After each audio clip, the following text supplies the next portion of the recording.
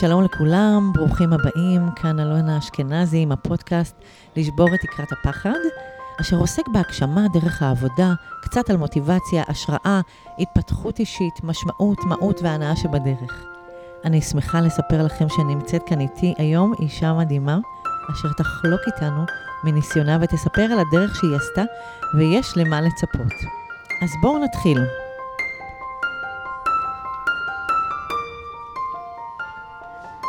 היא מנכ"לית שותפה ב-EER גלובל, אשר מעניקה פתרונות גיוס מורכבים לחברות גלובליות בעולם. היא אימא לתאומות בנות 8, בולדוזרית שמניעה אנשים לפעולה.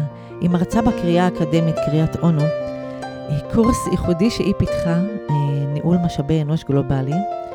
ואני רוצה להגיד שלום למירי בורט. מה שלומך? שלום, מצוין, מה שלומך? אני ממש שמחה שאנחנו נפגשות היום במשרד שלך. ואני כבר אומרת שיכול להיות שלנו קצת רעשים, אבל אנחנו עושים, מה אנחנו לא עושים בשביל שנקבל ידע טהור ממך ישירות. אני מאמינה שאנשים רוצים לדעת בתחום של התעסוקה, אנשים מתלבטים המון בתחום של חיפוש, מציאת עבודה, גם עניין של קריירה, ואני פה איתך מירי, ואנחנו ממש ממש נשמח לשמוע קצת על העולם הזה, מה את יכולה לתת לנו, אבל רגע לפני שנתחיל, אני ממש הייתי שמחה לשמוע, איך הגעת לזה? אז הרבה שואלים אותי. אז למעשה הייתי מנהלת משאבי אנוש המון שנים, גם בישראל וגם באנגליה, לשם עברתי בשנת 2006. גם כשהייתי במשאבי אנוש, היה לי מאוד חסר הפן המסחרי של העבודה, שככה קיים במשאבי אנוש, אבל במידה מוגבלת. כשהייתי באנגליה, אני אגב אף פעם לא גייסתי כפרופסיה כשהייתי במשאבי אנוש, זאת אומרת, זה תמיד היה בנוסף למגוון התפקידים שמילאתי. וכשהגעתי לאנגליה, בגלל שאני באופי של נטוורקר מטורפת, אני אוהבת לחבר ואוהבת להתחבר לאנשים, ואני מכירה המון אנשים, וזה פשוט בנייצ'ר שלי.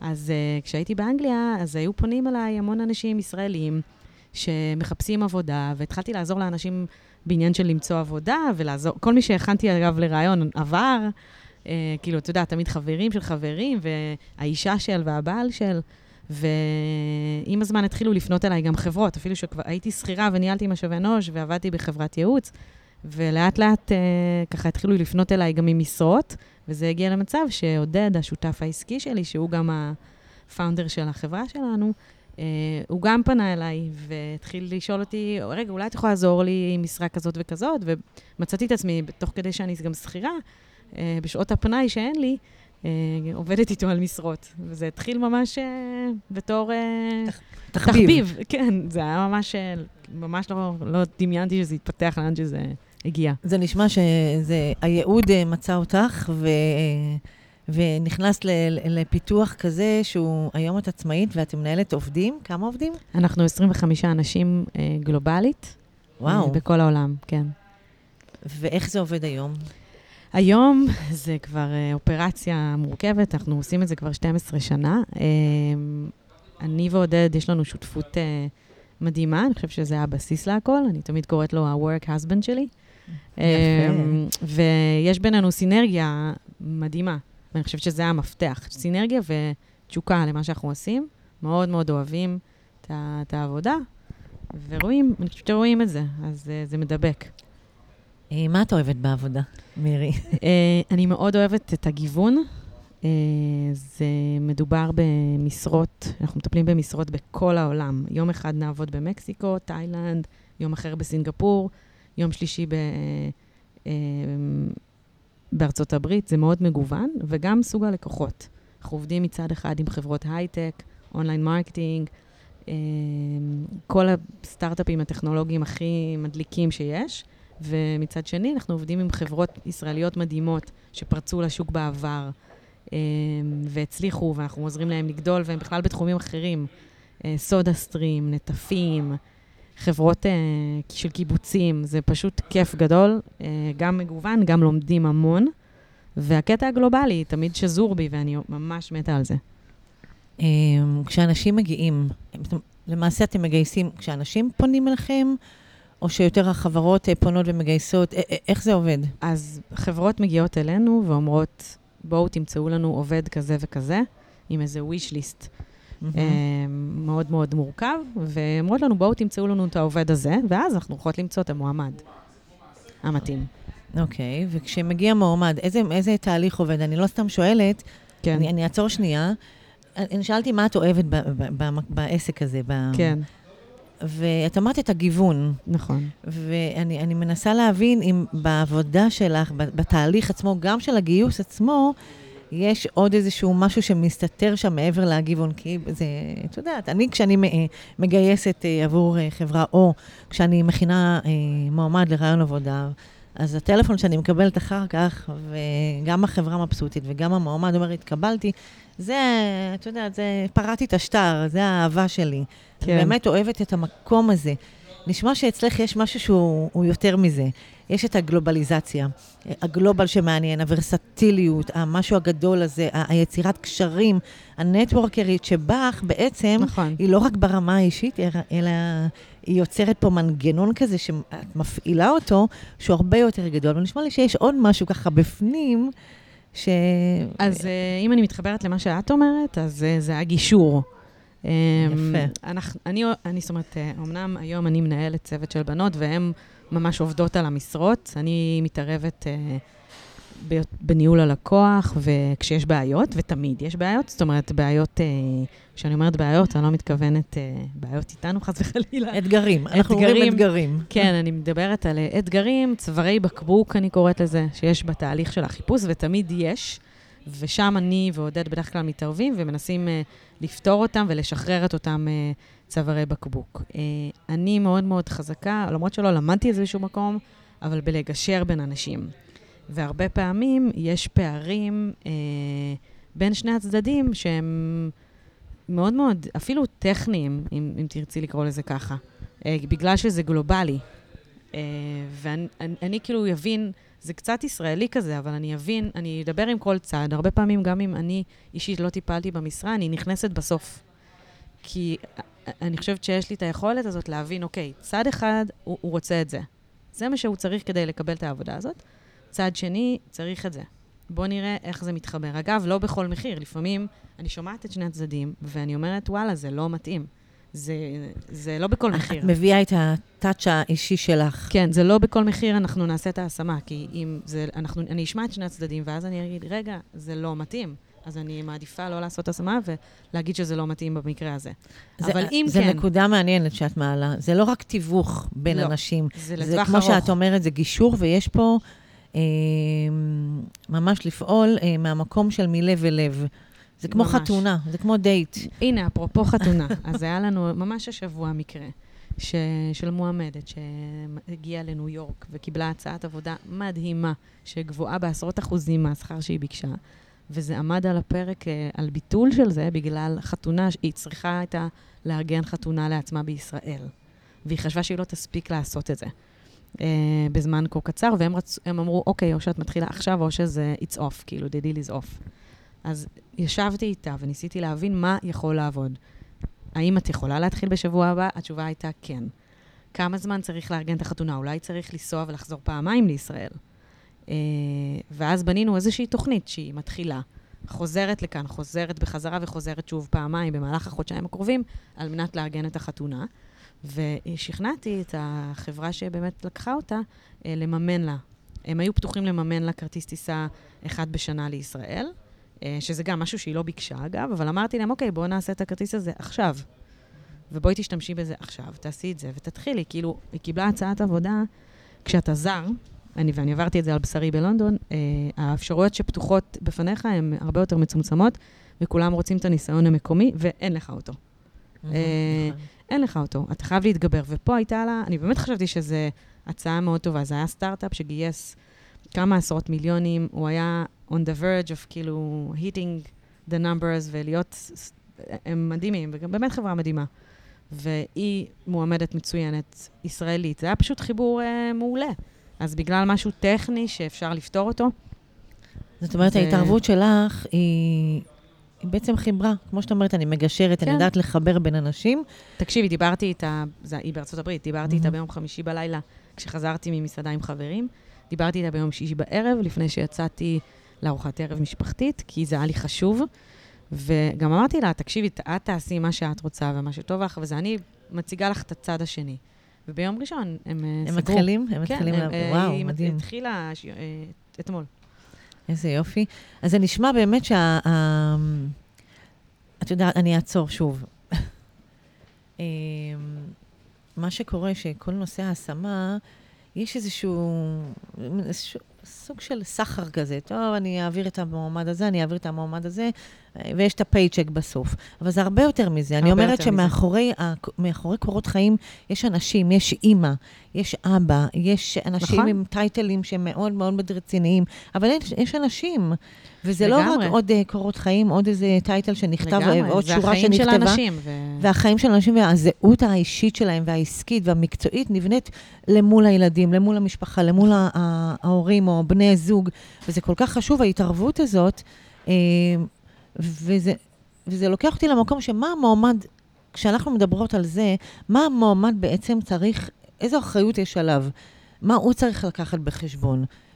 את עושה את העבודה, אני עושה את העבודה שלי, אני לוקחת, מראיינת, דואגת לעשות את המאץ' הנכון, שבאמת ייבנה על אחריות אישית של כל צד, ואז באמת יש ווין ווין, ולא העיקר לעשות עוד השמה. מה מבחינתך, איך את רואה שמועמד מחפש, הוא מנסה למצוא את המקום הבא, את התפקיד הבא שלו? מה חשוב שם שיהיה? מהניסיון שלך כמובן. תראי, בתור מועמד, אני חושבת שדיברת על חתונה קודם. אני חושבת שמועמדים צריכים להתייחס לכל התהליך הזה של חיפוש עבודה, כמו דייטינג.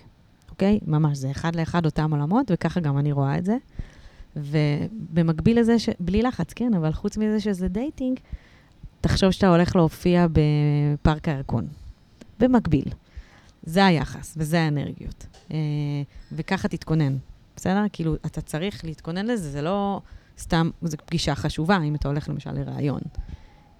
אז לא סתם יש המון הגבלה בין עולמות הדייטינג לגיוס, כי זה מאוד מאוד דומה, וזה מושפע מאותן אמוציות. מה שאת אומרת זה קודם כל להבין שזה תהליך. נכון. ותיקח אחריות על ההכנה שלך, על הדרך שלך. כן. כשאתה יוצא לדייט, אתה מתלבש, אתה מתבשם, אתה מתארגן, זאת אומרת, אתה גם לא תציע נישואין בערב הראשון, לגמרי, נכון? נכון. זאת אומרת, יש הכנה, יש היכרות. נכון. אם אני עושה הקבלה לעולם התעסוקה, תלמד את עצמך, תכיר את עצמך, תכיר את מה שאתה רוצה, תבדוק נכון. את מה שאתה מחפש, איזה חברות אתה רוצה. קודם כל, תחשוב, אתה רוצה חברה גדולה, אתה רוצה ארגון ענק, אתה רוצה כן.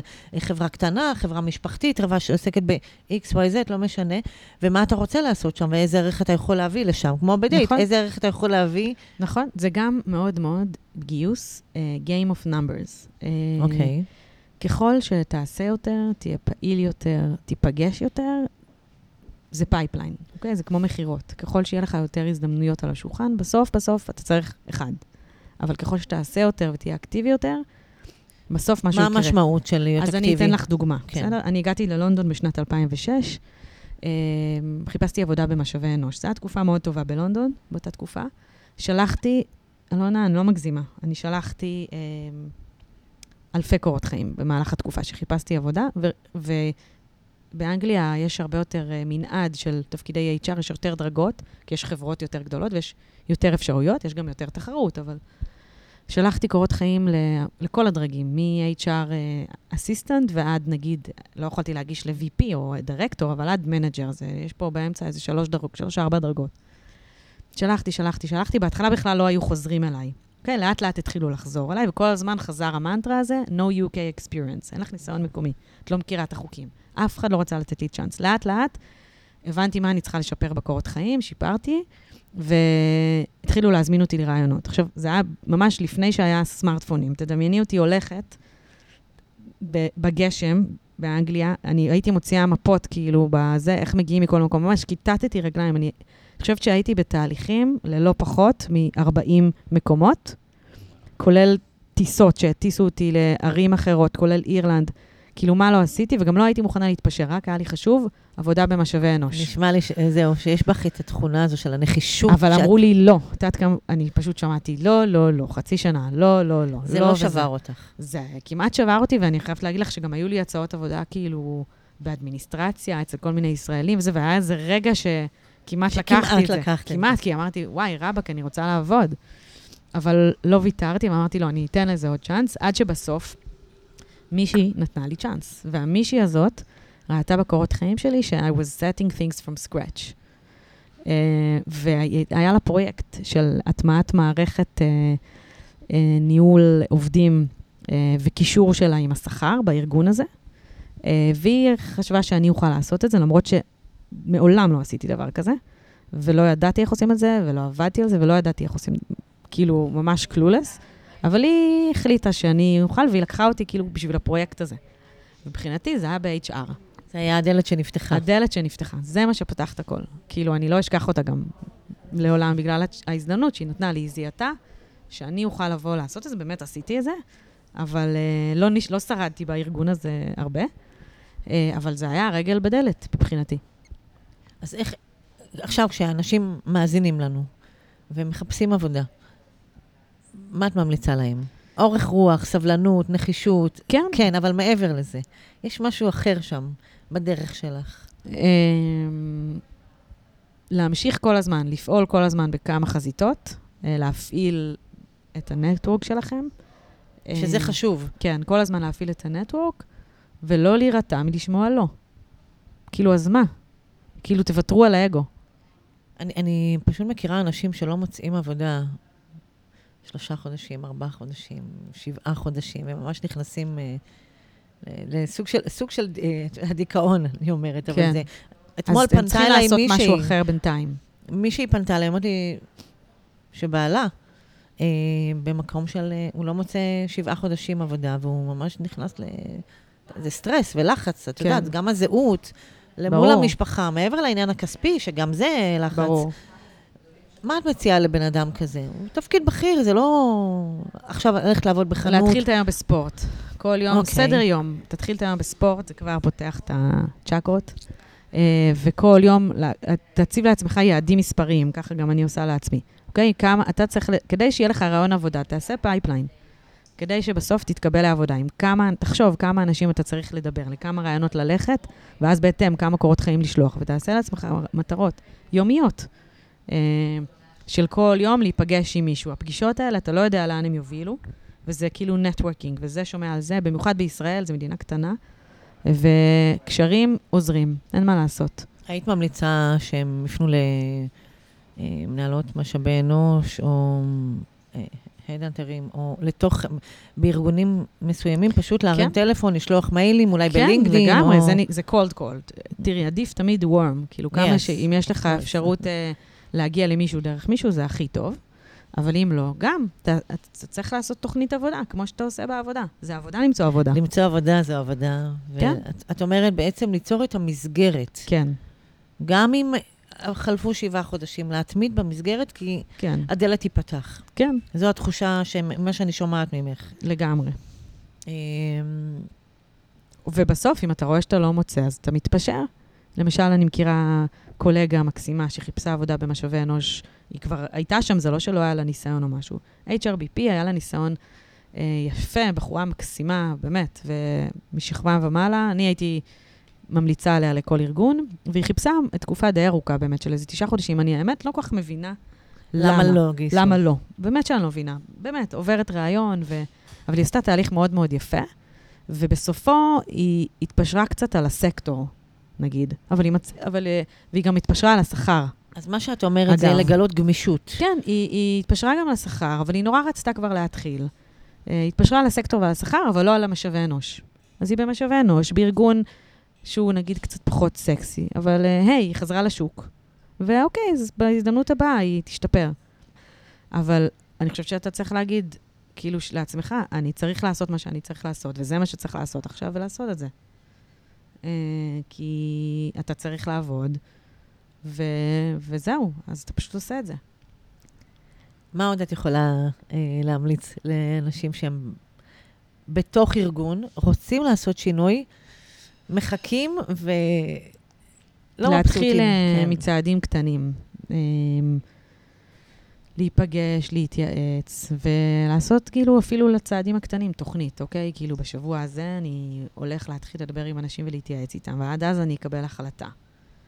זאת אומרת, אני חושבת, ואני גם ככה פועלת, שעדיף לקבל החלטה מסוימת, מאשר לא לקבל החלטה בכלל. אפשר לשבת על הגדר וכל הזמן לסחוב חוסר שביעות רצון. בכללי, כאילו, אז עדיף להתחיל להניע את זה. תניעו, כאילו, ברגע שאתה מניע איזשהו תהליך, הוא מונע, וזה גורם לך בעצם להתחיל לעשות משהו. אז נגיד שאתה כזה לא מרוצה. אז אתה מתחיל להתייעץ עם אנשים קרובים לך, ומתחיל לחשוב על כיוונים, ותכין לעצמך תוכנית, אוקיי. בחודש הקרוב אני מתייעץ. בחודש שאחרי, אז אני מחליט. לא משנה, אני מחליט להישאר, אני מחליט לא להישאר, מחליט לדחות את זה בשנה, אבל אני מחליט ואני מתקדם. זה נשמע אדם מאוד מאוד של החלטות ומשימתי. אמרתי לך בהתחלה. נכון. ובעצם את אומרת, אל תפעלו ככה כלאחר יד אינטואיטיבית, או מתוך איזשהו אמוציות, אלא תעשו תוכנית. ותהיו נחושים, תפעלו בהתמדה, אבל תעשו תוכנית שהיא מושכלת, ומהמקום הזה תגיעו למקום הבא, לתפקיד הבא שלכם, שהוא עולם את הכישורים, את היכולות, וגם את השכר שתרצו. נכון, גם לפעמים יכול להיות שאתם חושבים שאתם צריכים לעזוב, אבל אתם לא צריכים. ואז תוך כדי הבירור. כן, תבררו שנייה. אולי אתם צריכים להישאר בזוגיות הזאת. אפרופו זוגיות. לא למהר ומה שנקרא להתגרש. בדיוק. תראו, אולי אתם במקום טוב. שיש לי חברה מאוד טובה, והיא עובדת בארגון מצוין, ובאמת, כאילו, קשה, זה מין לפעמים אתה מגיע לתקרת זכוכית. אין לאן ללכת מאיפה שהיא נמצאת, והיא במקום גבוה מאוד. אין כאילו, לאן אתה יכול ללכת? גם סוג הארגון, גם סוג התפקיד, היא ממש במקום גבוה. ואין עוד ארגונים כאלה בארץ, ואיפה שהיא נמצאת, והיא במקום מדהים. אז היא עשתה איזשהו שיפור רוחבי מסוים בארגון שלה. כי באמת, אמרתי, וואי, אין לך, עזבי, את במקום מעולה. בנקודת זמן הספציפית הזאת, זה היה נכון להישאר. ושוב, לעשות התפתחות רוחבית, שהיא גם אפשרית. מה הפחדים שיש לאנשים בתעסוקה? מה המקום שאת מכירה? לאורך השנים. הם פוחדים לעזוב, פוחדים לשנות, כמו כל דבר. ופוחדים לעשות שינוי, בגדול. אז את אומרת בעצם, אם אתה רוצה לעשות שינוי, תוכנית עבודה. כן. כן. לפעול במקום של... תמיד המוכר הוא יותר... כאילו, אני מנסה תמיד כל דבר לפרוט לי לצעדים, אוקיי? ואז זה מרגיע אותי. אוקיי. לא להתחבר למי שאתה, למה שאתה רוצה, אבל לפרק את זה לפעולות קטנות, לביסים קטנים, אני אומרת. כן, זה יותר קל לי, כאילו, אם אני לוקחת איזה משהו גדול וזה, אז וואי, איך אני יוצא את זה עכשיו? זה מלחיץ אותי. ואז אני אומרת, אוקיי, רגע, בעצם זה הצעד הזה, והצעד הזה, והצעד הזה. היה איזשהו פחד שככה במהלך הקריירה עצר אותך מלפעול? לא. לא, כאילו, אני תמיד פועלת, כי אני אומרת לך, את פועלת למרות הפחד. כן, אני פועלת. שמי, גם הצעד עשיתי שני צעדים, גם הצעד של, את יודעת, מלהיות שכירה, להפוך למישהי שבעצם יש לה עסק משלה, עם שותף. זה היה צעד אחד. צעד שני, זה בשנים האחרונות, החלטנו לשנות משהו במודל העסקי ולעבור, בגלל שאנחנו משקיעים כל כך הרבה שעות בכל חיפוש שאנחנו עושים, והוא כאילו טיילור מייד ללקוח, אז עברנו לזה שאנחנו עובדים בצורה בלעדית, ורק עם איזשהו דאון פיימנט, וזה די מפחיד, כי את אומרת, רגע, אולי הם לא הסכימו, אולי לא ילכו איתנו, אבל מצד שני, א', זה היה מפחיד, אבל החלטנו לעשות את זה, ואנחנו עומדים בזה, כי זה מאפשר לנו לעשות עבודה הרבה יותר טובה, להשקיע יותר משאבים, זמן וכלים וכסף, בחיפוש הרבה יותר איכותני, אבל זה היה רגע כאילו מכונן כזה, כי ברגע שאתה מבין שאתה עושה משהו במיוחד בשביל הארגון, ושאתה צריך את המחויבות שלו, אז זה היה די מפחיד, אבל החלטנו לעשות את זה בכל זאת. זה מהלך אמיץ. כן. כי יכולתם לחוות נטישה נכון. של לקוחות. מי שאמרנו, מי שלא בא, הוא לא רציני, ועדיף לנו להישאר עם פחות לקוחות, אבל שהם רציניים. יותר איכותיים. ויותר איכותיים, וזה יותר נצליח. וזה הוכיח את עצמו. כן לעשות את הצעד. כן, ברור. זאת אומרת, מה כבר יכול לקרות? אני אומרת, כאילו, תעשו סיכון מחושב. תראי, למשל, הרבה אנשים מתייעצים איתי כשהם רוצים לחזור לישראל. ויש כאלה שאומרים שהם רוצים לבוא ויגיד שלא הגעתי. עכשיו, זה לא מתאים. יש לך ילדים, יש לך זה לא מתאים. נגיד, אני תמיד אומרת לאנשים, אל תבואו לפה אם אין לכם איזה עוגן כלכלי כזה או אחר, או שתגידו לעצמכם, תתכננו את זה. אני שנה לא עובד, וזה החסכונות שיש לי, אני מוכן להשקיע אותם בשנה לא לעבוד. אתה מוכן? סבבה, אם אתה מוכן, על הכיפק, אם לא, תשקיע בטיסות, תבוא לפה לרעיונות עבודה, תדאג שלאחד מבני הזוג לפחות יש עבודה כשהוא פה. סתם דוגמה. זה כאילו ממש לא אחראי בעיניי לפעול אחרת. את עוזרת בעצם לאנשים לעשות את המעבר הזה?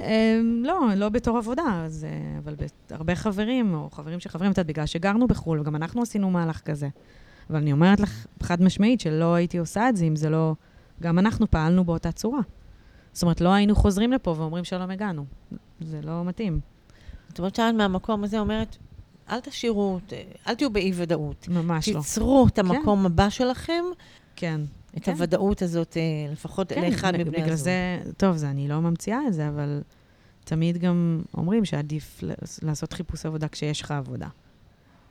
ברור, אני יודעת שזה לא חדש, אבל זה באמת עדיף מבחינתי. את יודעת, יש הרבה מנטורים ומאמנים, וכל הנושא של התפתחות אישית, אנחנו אומרים, תישאר במקום של אי-ודאות. מה היקום יזמן? תכוון, תעשה פעולות, זה לא שתשב על הגדר. אני לא מאמינה בזה. היקום לא מזמן, אתה מזמן, אתה שולט, לא שולט, אתה כאילו קובע אתה יוצר את ההזדמנויות. כן, את ההזדמנויות. זה לא ייפול עליך. וגם בדיוק, האמת שאני התחברתי רונן גפני, שיש לו איזשהו מכירה, אז בדיוק הוא כתב איזשהו פוסט שנורא התחברתי לזה, שהוא אמר על האזור נוחות. לא יודעת אם ראית את זה.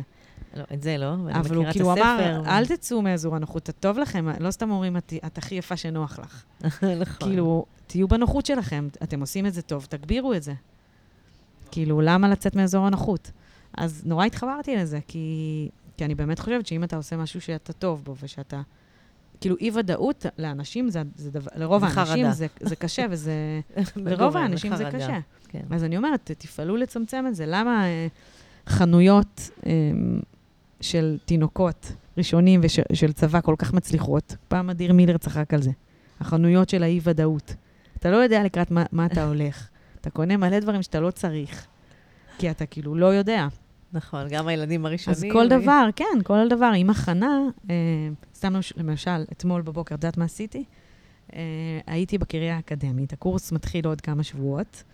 הלכתי, בדקתי את הכיתה, ראיתי אתה יודעת, המחשב שלי מתחבר, יש לי אפל, תמיד זה בעיה, שיש לי את כל הכבלים, ראיתי איך מפעילים, ראיתי איפה אני חונה, כי שנה שעברה זה היה בקמפוס אחר. את רוצה לפעול במקסימום הכי טוב שאת. כן, אז אני רוצה להכין, אם אני מכינה את עצמי, ואני ראית גם באינטראקציה איתך, זה ככה. אני כאילו אוהבת להכין את עצמי, כמה שאפשר, לא תמיד אתה יכול. ברור שאתה צריך גם להשאיר מידה של ספונטניות וזה, אבל בגדול, אם אתה מכין את עצמך, אז אתה מצליח יותר.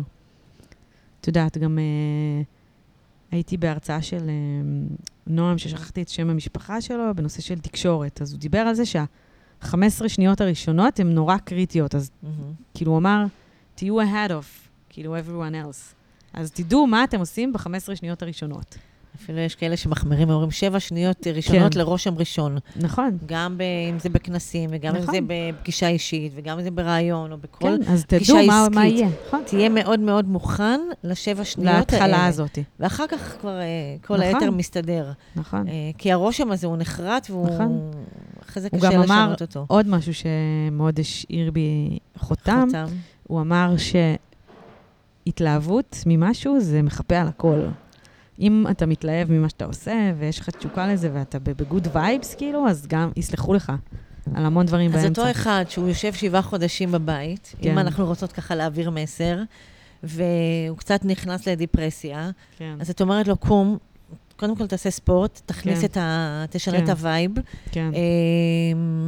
תתחיל למצוא את ההתלהבות. כן, good vibes. good vibes, זה המסר. כן, לגמרי. וברגע שאתה מכניס ואתה יוצר מוטיביישן, מוטיבציה, ואתה מתחיל להניע את עצמך, אז גם דברים קורים. כן. והחיפוש, לא להפסיק אותו. לפי מה שאני שומעת ממך, גם אם שלחת ואתה מרגיש ככה כבר לוסט, וזהו, אין, אני לא יודע מאיפה. כל הזמן להמשיך. לקום בבוקר, אני מבחינתי, כל בוקר הוא חדש. מה שהיה בלילה, עולה למעלה. לא, מה קרה? כאילו, לא, זה לא כל כך נורא בעיניי. כאילו, זה לא כיף, ברור שאתה מעדיף שיגידו לך כן. זה מקום שמאוד מאוד קשה לחפש, להיות במקום של החיפוש. אני בכלל אומרת... הוא קשה מאוד. להחליף את המילים, לא להיות במקום של חיפוש, אלא במקום של מציאת עבודה. כשאתה בסטייט אוף מיינד של מציאת עבודה, אתה לא מחפש. אתה יודע מה אתה רוצה. זה בדיוק המוכנות שאת דיברת עליה. שאני יודע מה אני רוצה, אני מוצא את מה שאני רוצה ומה שמתאים לי, להיות בסטייט הזה של מציאת עבודה ולהביא את ההתלהבות, פשוט להזין את עצמך בהתלהבות, אם זה בנטוורקינג. כן, לקחת יוזמה ולחבר. כאילו, תיפגש עם אנשים שמרימים לך, מרימים אותך. נכון, וגם יכולים לייעץ לך. אז ברגע שאתה הולך למישהו ואתה מתייעץ, מילה אחת טובה יכולה לעשות את ה-good vibes. כן, נכון. ולהשאיר אותך על המגרש, על המסלול הזה של מציאת עבודה. כן, נכון. לא על חיפוש, כי חיפוש אתה הולך לאיבוד. כן. ואני מתחברת למה שאת אומרת לתוכנית עבודה. אז אם אני בווייב של מציאת עבודה, ואני עושה לי תוכנית, כן. ואני עובדת בזה, אין סיבה שאני לא אמצא. כן, אתה כאילו צריך כל פעם להרגיש שאתה כאילו נכנס לפגישה חשובה, ואז אתה לפני, ואז ממש כזה, לעודד את עצמך. לאיזה דייט מדליק. או כן, אתה אומר לעצמך, I can do it, כזה. אוקיי. אתמול בדיוק מצאתי את אחת הבנות שלי בחדר, אומרת לעצמה כזה, I can do it. היא אמרה לעצמה, טובה, זה וזה, ואמרתי לה, וואי, איזה מגניב, ואמרתי לה, את יודעת, גם אני עושה את זה לעצמי, אני לא, אז היא אמרת לי, מה, באמת? אז אמרתי לה, כן, זה מעולה, את כאילו, את מעודדת את אומרת את זה, אבל אני חושבת את זה. וזה, אז היא אמרת לי, אמא, למה את לא אומרת? ואמרתי לה, לא יודעת, אולי כי אני מתביישת. אז היא אמרה לי, לא, תגידי. וזה היה מגניב לראות איך היא עושה את זה. היא נתנה לעצמה מחמאות. אנחנו לומדים מהילדים. אז התחלתי להגיד את זה בכל רם, למרות כשאני עושה את זה עם עצמי, אני ממש לא עושה את זה ככה. אז אני רוצה לשתף אותך, מירי, שאני עובדת עם אנשים בדיוק על העניין הזה של מנטרות, ואני גם משלבת בזה EFT. EFT זה טיפוף בכל מיני אזורים, וזה מחבר אותנו לגוף, זה משנה את התדר הזה, את העוצמה הזאת, את ההתלהבות. וזה באמת נכון, כשאתה בתדר של מציאת עבודה, אתה מכניס את עצמך לתדר הזה של התלהבות. כשבהתלהבות אתה מהדהד את זה ליקום, אתה מתחיל לפגוש אנשים שהם באותו תדר. אני אומרת את זה גם כי אתה צריך לעתים להכריח את עצמך. נכון. ממש להכריח את עצמך, לקום, לצאת לריצה ככה מסביב לבלוק. אפילו הליכה. או הליכה, ולעשות את המנטרות האלה, וזה עוזר, זה משפיע. ואז פתאום אתה נכנס לסופר או למכולת השכונתית, ואתה רואה מישהו שמחליף איתו כמה מילים באנרגיה, בהתלהבות, אתה יוצר את ה-attachment הזה. תהיה אקטיבי, ככל שאתה תהיה יותר אקטיבי. ככה דברים יקרו. כן, דברים יקרו. יגיעו אליך. כן. אתה תגיע אליהם, אני מאוד מאמינה בזה. אוקיי. כן, זאת אומרת, אני גם מאוד מאמינה שהסביבה משפיעה, כן? זאת אומרת, אז תהיה בסביבות שגורמות לך להגיע למקומות טובים. אוקיי? סתם אני אתן לך דוגמה ממש מהעבר הרחוק שלי, אבל למדתי בבית ספר לאמנויות, בבית ספר היסודי, ומאוד רציתי להמשיך את זה. אז זה היה בעיר רחוקה, אוקיי? לא במרכז, באשקלון.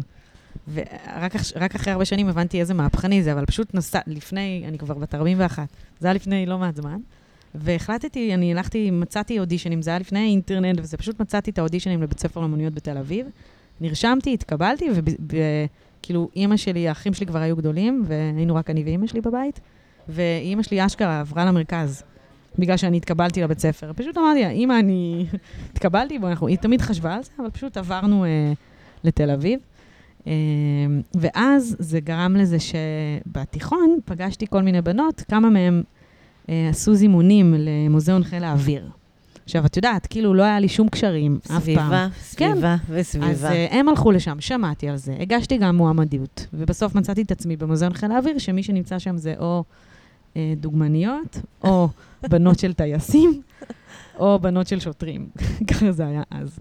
נשמע שאת פורצת גבולות סדרתית, ואת מותחת את הגבולות ככה יותר ויותר, ואת מגיעה.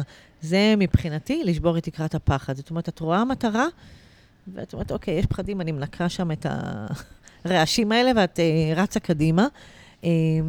וזה באמת דוגמה, כמו שנתת, זה מאוד פשוט. אני רוצה, מעניין, הסביבה משפיעה. הסביבה מאוד משפיעה. למטרה. זאת אומרת שבן אדם שנמצא במקום של מציאה, תתחבר לאנשים שייתנו לך את הדרייב הזה. כן, תראי, שוב, אני לא אומרת את זה בקטע שלילי, אבל אני באמת חושבת שכאילו האנשים שמסביבך גם מרימים אותך. אומרת יותר על זה שהם, נגיד, הם הולכים למקום אחר, אתה שומע על זה, אתה רואה את זה, סתם לדוגמה. אחי היה באיזושהי יחידה בצבא, ובסוף הוא הלך למקום העבודה הראשון שלו, מישהו שעבד איתו הלך לשם, גם הוא הגיע לשם. אתה יודעת, סתם, הכל מקריות כזאת. או למשל, בעלי, איך עברנו ללונדון? תמיד אני נורא רציתי לגור בחול. אז הוא עבד באותו מקום, אגב, זה המקום במקרה שגם אחי עבד בו, בהתחלה, אבל הוא עבד במקום הזה, והוא עזב אחרי 6 שנים, והיה איתו חבר טוב ששניהם עברו לשני בנקים שונים. זה בתחום הפיננסי. בעלי עבר לבנק מזרחי, ואותו חבר עבר לבנק הפועלים. כמה חודשים אחרי שהוא עבר, לא עברו חודשיים שאסף היה במזרחי, אז פתאום החבר מפועלים אמר, בלונדון מחפשים זה, אצלנו, זה מעניין אתכם? סתם, אז אסף אמר, בסדר, כאילו. עכשיו, אם החבר איתמר לא היה שולח לנו את הדבר הזה, לא בכלל, הוא היה במזרחי. אז זה מחזיר אותי למה שאמרת, לנטוורקינג. כן, אבל זה חבר, זה לא חבר שהוא חבר קרוב של בעלי. אז הוא אמר, הנה, זה תגיש מועמדות, הוא לא הכיר בעצמו כלום, זה לא קשרים, סתם הוא ראה מודעה, שלח לאסף. אסף אמר, יאללה, מגניב, אני התלהבתי מזה כמובן. אמרתי לו, יאללה, תגיש. זה היה במרץ, ב-22 ליוני נחתנו בלונדון. זאת אומרת שיש, לקחת הזדמנויות, לא לוותר, לא לפחד. כן. להגיד, יש הזדמנות, בוא נלך על זה. כן, ולדאוג שכאילו מסביבך יהיו אנשים שמייצרים את ההזדמנויות האלה. יפה. וואו, מהמם. הייתי יכולה לדבר איתך עוד שעה. מירי, אני יודעת שאת צריכה לרוץ למשרד. מי יכול לפנות אלייך? מי יכול לקבל את השירות ככה? חברות? הזדמנות למאזינים שלנו. חברות ישראליות שמחפשות לגייס עובדים מחוץ לישראל, הן מוזמנות להיות איתי בקשר. אנחנו גם מאוד מסייעים במידע למי שצריך, זאת אומרת, מבחינת חברות שעושות את הצעדים הראשונים שלהם בחו"ל, יש לנו ידע בתחום שצברנו, מודד ואנחנו עוזרים, וכשהם מגייסים, הם באים אלינו. זה מועמדים שרוצים גם יכולים? פחות. כן, פחות, כי אנחנו עובדים על מועמדים מקומיים, לא על מישהו מישראל, או לרוב הלקוחות שלנו מחפשים מקומיים. אוקיי, וואו. יופי, אני ממש שמחה שככה ישבנו ודיסקסנו לנו קצת. הבנתי שהעולם הזה מאוד מאוד מרתק, מעבר למה שחשבתי אפילו. את מביאה המון, איך אני אגיד, רגישות לנושא. ובאמת זה גישור בין אנשים, זה עולם ומלואו. אני רוצה להודות לך, וכל מי שצריך, אני מוזמן לכתוב לי אחר כך, ואנחנו ניתן טלפון של מירי, את החיבור אלייך. אז תודה. אשמח, תודה רבה לך, שמחתי לדבר איתך. יופי, אז נתראה בפוסט הבא. יאללה, בכיף, תודה, יום נעים.